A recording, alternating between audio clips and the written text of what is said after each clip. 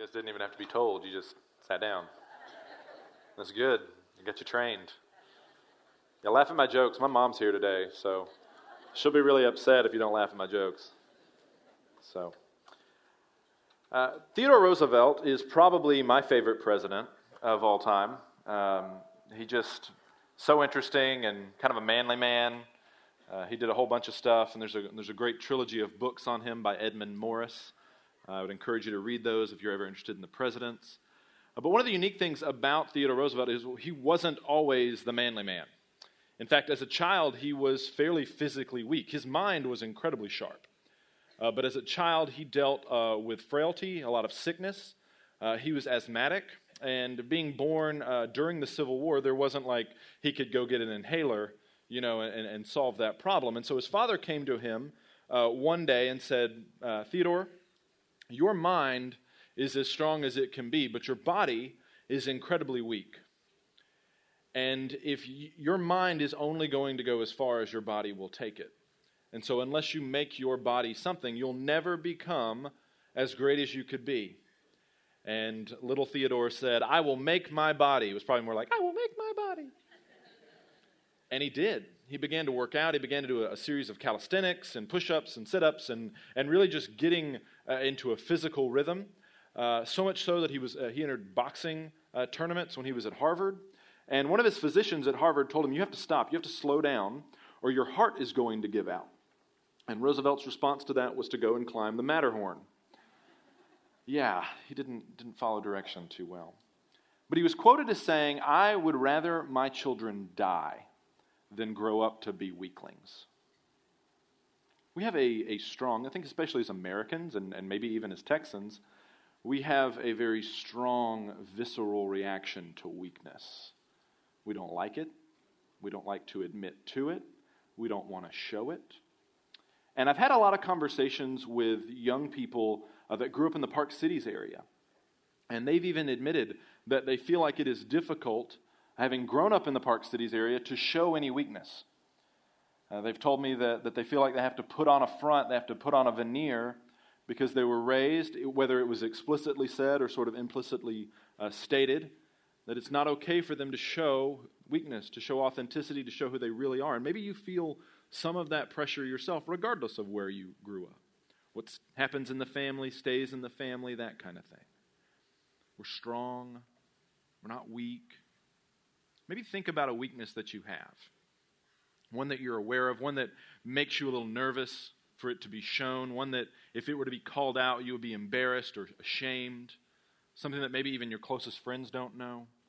What are some weaknesses that you can think about? Are you discouraged by that? Are you discouraged by your limitations? Are you discouraged by the things you want to do but maybe can't do because you're hampered by some physical malady or maybe something mental, maybe intellectual, educational? Maybe it's something emotional. Maybe you're struggling with a mental illness today, and that's a weakness. That's what we're going to talk about today. We're going to talk about how our weaknesses might actually become our strengths. And we're continuing on in this study of From Death to Life, looking at the resurrection and how the resurrection not only puts death on its head, but it puts so many other things. It sort of requires us to live in an inverted world. As Christians, we live in an upside-down kingdom where up is down and down is up, and our weaknesses are our strengths. Our grief can become joy. Our death can become life. We're going to be in 2 Corinthians 12, verse 7, and this is probably a popular passage that many of you know. And we're going to be looking at our weaknesses, God's strength, and then what we do about it. So 2 Corinthians 12, 7, we'll go through verse 10. Starting in verse 7, we are weak. We are weak people. Verse 7. So to keep me from becoming conceited, because of the surpassing greatness of the revelations, a thorn was given me in the flesh, a messenger of Satan to harass me, to keep me from becoming conceited. Okay, so we're picking up Paul's sort of thought process, not just in the middle of the movie, but like way late in the movie. We're almost to the credits, okay? So Paul has had a lot of interaction with the Corinthian church. This is the second letter that we have that he's written to them, but most scholars think this is actually the fourth letter. So this is probably 4th Corinthians in the chronological sense, right? So we know about 1 Corinthians, and even 2 Corinthians here is a book that maybe changed course halfway through. He maybe received some information as he was writing this letter to them, and about halfway through it changes its tone as to how he's talking. And what has happened is he's founded this church in Corinth, and they've written and asked him some questions. He's answered the questions, and then he's begun to get word that some people came in that claimed to be apostles like him, but now they're making fun of Paul. They're ridiculing Paul. They're making fun of the way that he talks. They're making fun of the fact that he's not very powerful in presence, but when he writes his letters, he's very forceful. They're ridiculing the fact that he's not there. They're ridiculing the fact that physically he's not very imposing. And Greeks really liked flashy speakers. And so Paul was apparently not one of those.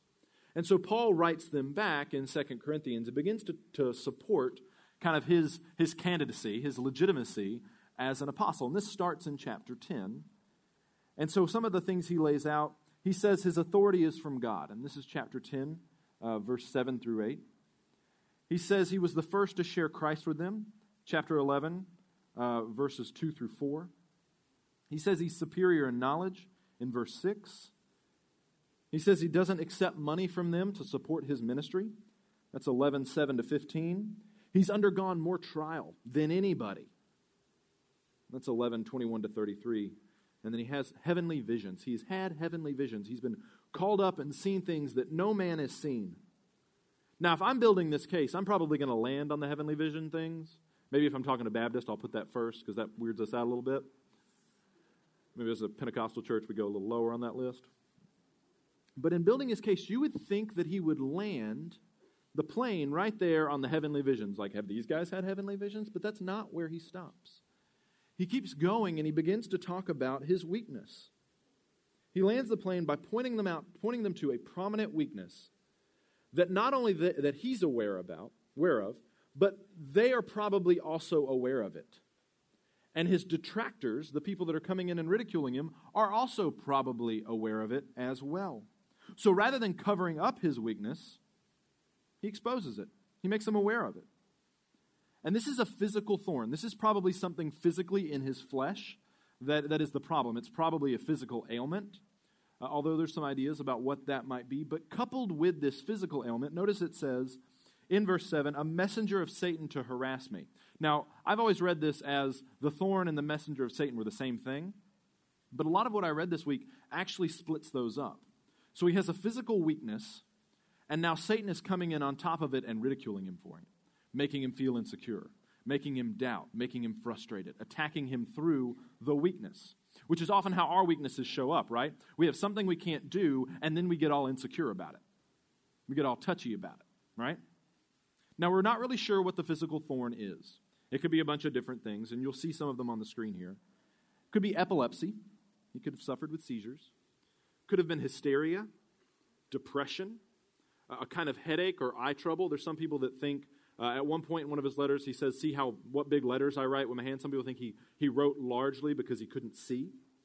Some people think it's malaria or leprosy. I think that's less likely, but a possibility. Some may say he has a speech impediment, and he's frustrated by it because a lot of what he does is public speaking. Could be dealing with temptations or anxiety or the stress of a missionary life. You know what's great about this passage? We don't know. And we talk a lot about it. Like you sit around a table and be like, what do you think Paul's thorn is? And you talk about it. But it's great that we don't know. Why is it great that we don't know? Because Paul is one of, if not the greatest Christian of all time. And it is not beyond the realm of belief to think that maybe he struggled with the same thing that I struggle with. His weakness is the same weakness as mine. And God, in his sovereignty, left that open so that we can identify with the passage here in 2 Corinthians. Because we all have weaknesses. We all have limitations. We all have things that we're not good at. We all have things we can't do, things we can't accomplish, whether it's a physical weakness, whether it's an emotional weakness, mental weakness. All have things that we can't do that we're not good at. And the people around us are aware of them as well, right? And it's reasonable to think that, like Paul, our weaknesses might be there to keep us from becoming too conceited, too sure of ourselves. Notice it says in verse 7, so to keep me from becoming conceited, Because of the surpassing greatness of the revelations, a thorn was given me in the flesh, a messenger of Satan, and then he repeats it, to keep me from becoming conceited. The problem in our culture is we're really specialized, right? The job you do is probably so specific that you don't actually encounter your weakness very often. Your job is probably geared towards your strengths. And so you go into a place that you spend most of your time in during the week, and you know what happens? You don't encounter your weakness very much. And so you become convinced of yourself. You become sure of yourself because your weaknesses are somebody else's job on the line, right? Somebody else handles that problem, right? Like one of my big weaknesses in my job is I'm not very administratively gifted. If anybody's worked with me, they know this. It's not news. I can't cover that one up, sadly. But I have an assistant, and she helps me with that. And so a lot of my administrative deficiencies I don't run into as much because I have someone that helps me. And it can lead to, maybe it has, me becoming more convinced of myself. And that's not a bad way to run the world, being specialized. That's fine.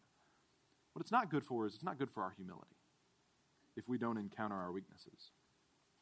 And like I said, Satan uses this thorn of Paul's to attack him, to go after him. And we also face those insecurities and that torment over our weaknesses. We're often terrified of being exposed, looking like we need help. We're afraid to seem incompetent or to not look like we know what we're doing. Some of y'all came back from spring break. You went skiing over spring break. I've never skied in my life. I don't intend to start. And you know why? I just don't want to look like an idiot. I don't want to fall down. That's probably reason number one, right? It's a weakness of mine. I'm going to stay off the slopes. I didn't grow up in a cold climate. Leave that from others. But we run away from things. When our weakness becomes sort of confronted, or there's a possibility that our weakness might be exposed, we run away. We might run away from a new job because it would ask us to do something new that maybe we're not quite used to. Maybe we run away from our families. We hide from them because we're not really sure what to do with a toddler or a preteen or a teenager. And so dads or moms, you're uncomfortable because you're out of your element, and so you just hide at work because there you're in control of everything. Or you start hiding from a spouse because she knows or he knows your weaknesses. But at work, there's somebody there that they don't know your weaknesses and they think you're amazing. Your wife, your spouse, your husband, they always seem to point out your weaknesses. But that person at work, they don't really know. They think I'm really strong. And so we begin to become infatuated with somebody. Trying to cover up our weaknesses can be very dangerous. It can lead to all sorts of devastating things. We hide from new opportunities to maybe go to South Texas or Guatemala or Cambodia because that's for other people to do. That's not us. I don't really travel, you know. And what we do in the midst of all this, we start playing it safe and we become convinced that we're living the good life. When really what the good life is just this watered down version that's oriented all around me and my strengths and what I'm good at.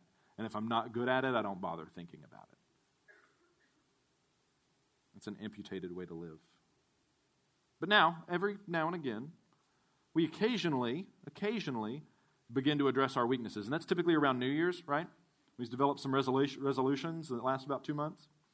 But we start to fight against our weaknesses. We fight against our weaknesses. Look at verse 8. 3 times I pleaded with the Lord about this, that it should leave me. Paul is insistent that his weakness goes away. He implores God to take this weakness away, this limitation. And the word here for go away, or to leave him, is the aposte, which is the Greek word where we get the term apostasy or apostatize. And if you're not familiar with that word, if somebody is a believer and then they reject all of the things of the faith, they've committed apostasy. They've rejected it. They've left the faith. They've gone away. And so Paul is using this word to be like, he wants his thorn, this weakness, this physical problem, to just disappear, to go away. Doesn't want to work on it. Doesn't want to fight through it. Just want it to leave, to go away, to depart. Now, why does he want God to take this weakness away? Well, he actually tells us. In chapter 10, verse 15, he says,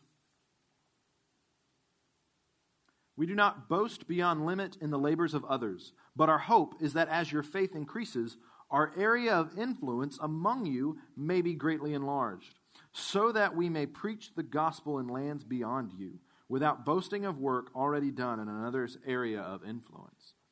Paul wants to get on with the work. Paul has a dream, and his dream is that the gospel will go even farther than it's already gone. Bigger and better and grander, and he's at the tip of the spear. He wants it to go to Rome, and he wants it to go to Spain, and he wants it to go all over the world. That's what Paul wants. And whatever this physical thorn is, it's keeping him from doing what he wants to do. It's keeping him from doing what he thinks God is calling him to do. And so he's like, Lord, take this away. If you would just take this away, I could get going. We could really move this gospel thing along, right? We hate our weaknesses the same way that Paul hated his, and we hate our weaknesses the same way Teddy Roosevelt hated his as well. At times, we want them to just go away. We just want it to go away. We don't want to work on it. We don't want to try and overcome it. We just want to wake up one day and it's gone. Kind of like Spider-Man, right? He got bit by the radioactive spider. He goes from skinny nerd type guy to all of a sudden acrobatic, super strong. That's what we want. We want to get bit by the radioactive spider. Maybe not. Some of y'all like spiders now. And we just want to wake up and things are gone. It's over. We don't have to deal with it anymore. Or we beg God to do something about it. Because we're like Paul. Paul recognizes the good of the thorn. He knows it's to keep him from being conceited. But he still says, Lord, take this away. Like, I get the purpose, but I want this to go away. And we do the same things. We're like, Lord, I understand that I can't be good at everything. Or, God, I understand that you work through people's weaknesses, but can't you just work through my strengths? Like, can't you just do your work and make me look good doing it too? Because that whole weakness thing, that's for other people. That's for other people that have flaws, that have difficulty. And if I just didn't have this one thing, I would be amazing. Oh, and God, you would be amazing too. Side note, right? Whether it's an illness that's changed our lifestyle, or some emotional pain, or a past experience, we understand intellectually that God wants to work this way. But like I said, that's for other people who aren't me. And then sometimes we just try to eradicate the weakness ourselves. Again, like Teddy Roosevelt, we get our willpower going, we make a New Year's resolution, and we start working. And there's all sorts of things that we can do. We look at what we might accomplish, and so maybe the weakness is a physical limitation that maybe we can do something about. Like, let's say you're sensitive to losing weight. Let's say that's a good example. And so you start to work to lose weight because you see that as a weakness. Maybe your doctor said something to you about your health based on your weight, and so you start working through it, and you're like, man, think of all the things that I could accomplish, and you use that as a motivator. It's not a bad thing. We make resolutions. We go see professionals. So maybe if it's a mental illness, you see a counselor or a therapist. We go through procedures, maybe. Maybe if there's something about our physical appearance that we feel really insecure about, we go and see a surgeon about it, get that fixed. We go back to school. Maybe we get an education, right? We're nervous about a job that we might be able to get, and so we go back to school. And all the time we're doing this, all the time we're fighting against our weakness, there's still that voice, right? Hanging out back there. Hey, what if this doesn't work? What if you're still a loser after you do all this? What if you find something else to be insecure about? What if everybody still laughs at you? What if?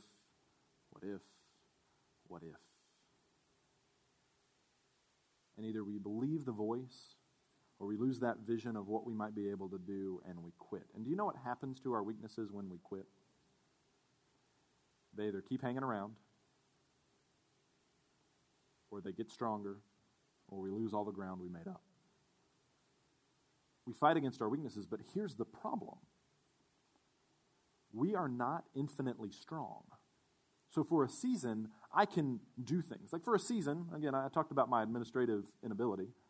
For a season, I could focus on that and probably be really good. I could schedule things really well, answer emails really promptly. I mean, I could be an administrative giant. But because that's not in my wheelhouse, it's not my strength, it's one of those things that will begin to slip. I'll get distracted by things that I'd rather be doing, and I'll fall back out of practice, out of habit.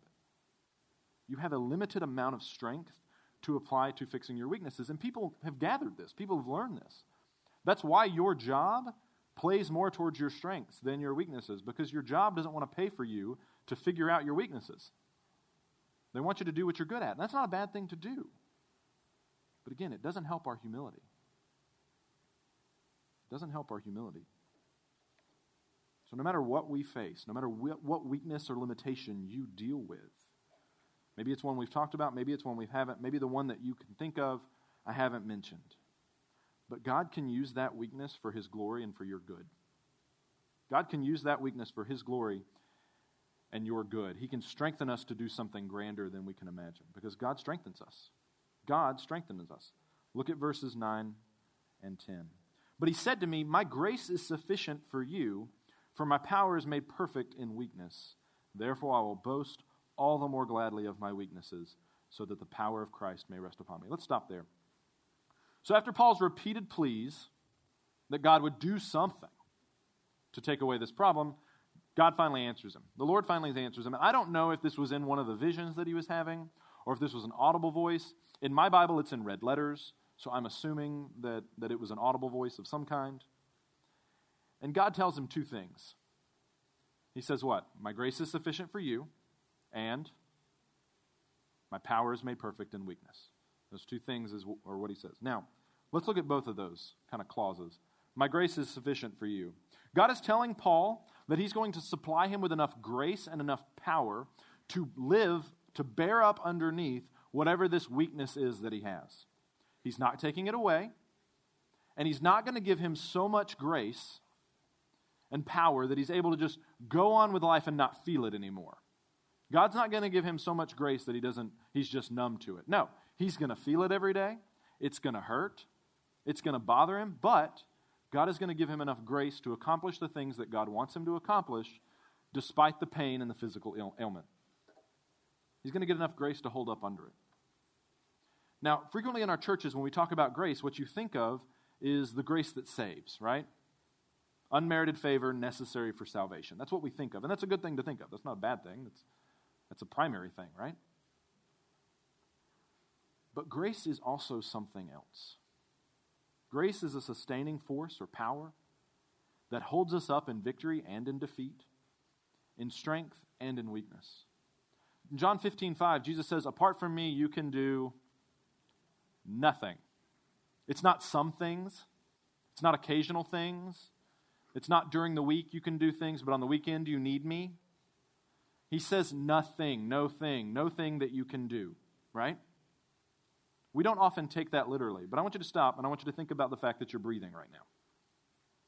It's an involuntary thing that you do. You just breathe on your own, which is great.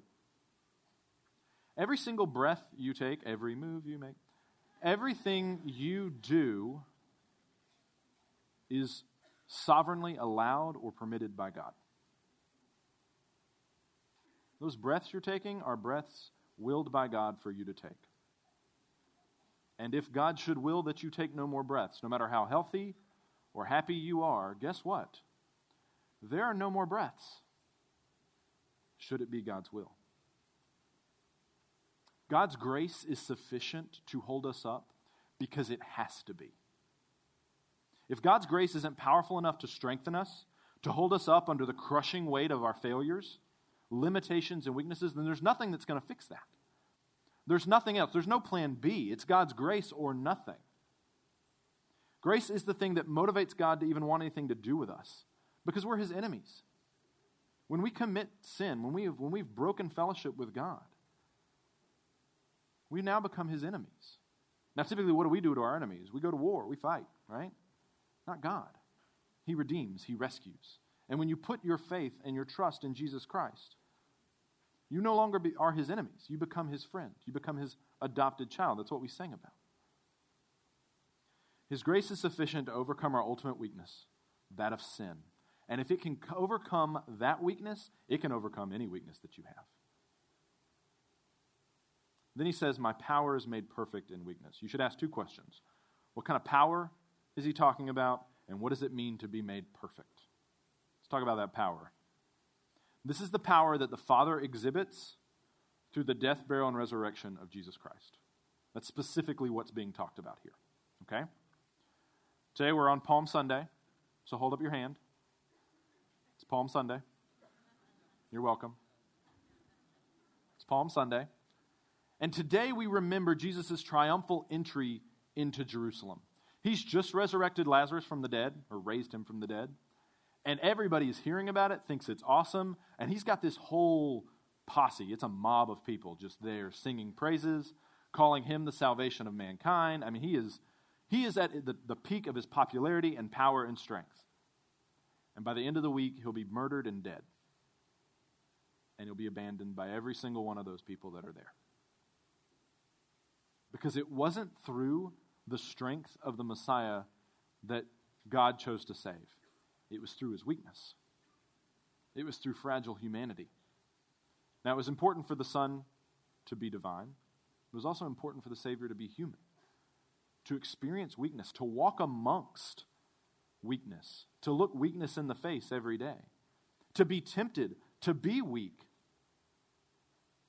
to pray in the Garden of Gethsemane, Lord, not my will but yours, but take this cup from me.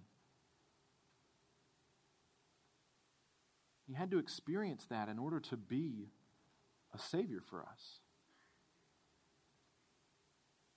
This apparent weakness, fragile humanity. It is not through strength that we become strong. It is through weakness. It is through weakness that God has imparted strength to us. And this strength is the strength that has overcome sin, death, and evil. And if it can overcome those things, I don't care what your weakness is. I guarantee you God is powerful enough to overcome that too. To work through that for his glory and for your good. He might not take it away. He might not remove it. You might not wake up one day and it be gone. It might happen. But I think more than likely, it's something where you'll receive enough grace and power to bear up under it. And that's what it means by be made perfect. The power of God is made manifest to the world around us in our weaknesses. The Lord's answer to Paul, and him passing this answer on to us, is that his plans are often accomplished by us being weak. You see it time and time again in Scripture.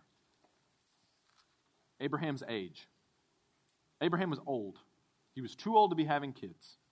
And God promises him a son. And then it's not that son, actually. You're going to have another one. Sarah was barren, his wife. Couldn't have children. And in her 90s, guess what? She has a son. Jacob, who's Abraham's grandson, was a liar, a cheat, and a thief. He had a weakness for a scheme, for a plan. And God uses him. He becomes the father of Israel. He changes his name to Israel. And he fathers 12 children. Israel becomes slaves. Slavery is a weakness. A nation of slaves becoming the chosen people of God. What? That's exactly what God does. David's a shepherd, and he's the youngest. He's a menial profession, and he's going to become king. God works through weakness. David's an adulterer. He has affairs. And he's a murderer. And God still uses him. Because it is through David that Jesus Christ is born. It's through his line. And then Daniel is exiled. One of the most worshipful, godly men in all of Scripture doesn't really live in Jerusalem where he's supposed to worship, but somehow maintains a thriving spiritual life in exile. Our weaknesses, the one that Satan's kind of on you about all the time, the one that you feel super insecure, the one that you're thinking about right now. Maybe it's a sin. Maybe it's some brokenness. Maybe it's a past. Maybe it's a present. Maybe it's future. Maybe you're just worried about the future. Whatever your weakness is, God is able to use those things, maybe even more than your strengths, for his glory and for your good. It doesn't mean you shouldn't seek to improve. It doesn't mean you shouldn't seek to overcome some of those weaknesses or fight that temptation that you have. It does mean that those same weaknesses that embarrass you or frighten you or that you try to cover over, those are just as capable of bringing glory to God as your strengths are. And so Paul gets on board with it. Notice what he says in verse 10. For the sake of Christ, then I am content with weaknesses, insults, hardships, persecutions, calamities, for when I am weak, then I am strong. That word strength there is a political strength. It means influence. So when I'm weak, then I'm at my greatest influence. What did Paul want to do? In chapter 10, he says, I want the influence to expand. I want to go beyond the influence that I have. So what he realizes is the vehicle through which God is going to expand the gospel in Europe is through his weakness. So when I'm weak, then I'm at my best influence. I'm at my height. The goal of making Christ known in the world. So what do you do? What are your weaknesses going to do for the kingdom of God? What are you going to do with them? You need to embrace your weakness. Embrace your weakness. How do you do that? One, you need to admit that you have limitations. There's a good place to start. We all know you do. We all know you have weaknesses. Your spouse knows, probably is most aware. Your kids know. Your job knows. I guarantee you your dog knows. I'm sorry, but he knows too. Admit that there are things in your life that you're just not good at, or things that you're struggling with. They might be a sin. It might not be. Many of our weaknesses aren't. Just something you're not good at. And for whatever reason, we try and cover over it. Stop trying to hide them and own up to them. Here's what I want you to do with this week. If you live with your family, I want you guys to sit down at dinner. If you're a single adult, I want you to get together with some friends that are close, some believers. Maybe call your family, do a phone tree or whatever. And I want you to sit down, and I want each of you to admit one thing that you're not good at. One weakness. And when each person goes, the rest of the family, I want to look at that person and say, 1, we know. 2, but we love you and we're proud of you. Now, it might feel wooden to say that, but hearing that, some of your kids have been longing to hear that for a long time. And those are the very things that the Lord would say to you as well. Son, daughter, I know, I love you, and I'm proud of you. And hearing that on the lips of another believer can be really powerful for you to begin taking steps to allowing God to work through those weaknesses. So admit that you have limitations. 2, come to Christ with your weakness. Come to Christ with your weakness. Your ultimate weakness, like I said, is the brokenness that's been imparted to you by sin. And there's nothing anybody in this room can do to fix it, and there's nothing anybody in this room can do to fix it for themselves. Okay? You can't get stronger and overcome the permanent brokenness of sin. That has to be something that is done by Jesus Christ. So you have to go to him, and you have to admit your weakness, which I know is very hard for us to do. But you have to come before the Lord and say, God, I am powerless before the fact that I am a broken person. There are things I'm not good at. It takes humility. There's never been a proud man saved by the gospel, ever. It has to be an act of humility, coming before the Lord, because he died, was buried, and was resurrected, and that was humiliating. The Son of God, King of Kings, Lord of Lords, led away naked, crucified, buried, and then finally resurrected in glory. We have to go the same way. We are not better than our Master. We have to become exposed. We have to show ourselves who we are to our King and say, Lord, this is what I am, and I need you to accept me because I want to accept you. And he will. He will. Next thing you need to do is you need to join with other weak people. You need to come together with other weak people. Nothing says I'm weak like coming around with a bunch of other people and say I need help. My guess is one of the reasons why you haven't joined a Connect group if you're not in one is because you don't think you need it. That's for those people that need it. I'm going to let you in on a little secret. You need it too. And maybe nobody in your life is brave enough or bold enough to tell you that, or you just don't listen when they do. But if somebody has told you that you need a Connect group, guess what? They're right and you're wrong. And you've got a weakness right there. You're blind to your need. You need to join our church, maybe. Same thing, it's just a bigger concept. Come around community. Join with us. And you know what? Hey, maybe we're weak. Maybe we need you. If that gets you here, great. I'll let the Lord work from there. Heck, join with your family. Stop being so cut off and removed from your family. I know, I have a 19-month-old. She's scary. She's terrifying. I don't know what to do with her. At the end of the day, I'm just exhausted, and I put her in the bed, and I'm like, just go to sleep, please. Daddy needs a break. But most of us, when we don't know what to do at home, we do this. and we ignore our family. Put your phone down and engage your family. Engage the people around you. I watched a commercial recently. It's an AT&T commercial, and this mom is sitting there watching Game of Thrones, and many of you know how I feel about that. It's evil. They're sitting there watching Game of Thrones, and her two daughters come in, and they're arguing, and they're wanting mom to solve a problem. And the next scene is her going in the bathroom, locking the door, climbing in the bathtub, and continuing to watch her show. That's funny. It's cute.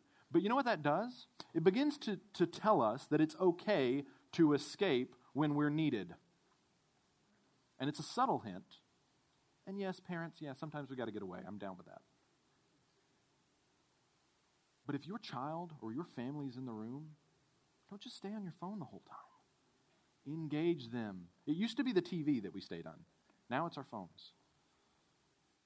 Maybe come serve with us at PCBC. Come join with us in an area that maybe you do feel a little weak, like children's ministry or preschool. Maybe greet people. Maybe you're not somebody that likes to smile and greet people. I get it, but greet them anyway. Maybe on Easter Sunday, move to a lesser attended service. Move to 9:15. And then lastly, watch as Christ works through your weakness. You know what's really cool about this is I can't tell you what's going to happen. I can't tell you when you do all these things, you admit your weakness, you confess it to other people, and you begin to trust the Lord to kind of work through that. I can't tell you how or what he's going to do. For Paul, it was very specific. For you, it will be very specific. But here's what I can promise you. It will be amazing. And you will be glad that you did. And it will be healing and restorative for you. I promise that. We're all weak. Stop trying to act like you're not, because we are. And we try to overcome our weaknesses, and that's fine. As long as you recognize that God can work through those weaknesses just as much as he can work through your strengths. And he's going to strengthen you for his purposes, for his glory, and for your good. And then just embrace your weakness. Be comfortable with it. Don't let Satan use that as a way to make you feel insecure about who God has made you to be. Let's pray. Father God, thank you for today, for your grace to us, Lord, and the fact that even in the midst of the fact that we are weak and fragile human beings, that we are a moment from death and destruction, you have delivered us. You have brought us out of the pit. And so maybe today, Lord God, you desire us to, maybe there's people in this room that need to join the church or join a connect group or just answer some questions, God. Maybe there's some weakness that they want to confess and talk to, Lord God. I pray that you would bring them to our next steps room. Lord God, I ask that you would work in our hearts throughout the week, that you would remind us of our weakness, not in an accusing way, because that's not how you work, but in a way that pushes us to you and makes us desirous of you and gives us hope in a way that we can hold up others as well as be held up by you. And so, Lord God, I look forward to how you're going to work. I look forward to what you might do. And we pray all this in your Son's name. Thank you for taking time to watch this sermon. If you would like more information about our church or following Jesus, please go to our website, pcbc.org, or contact our church offices. We hope to see you next week at church.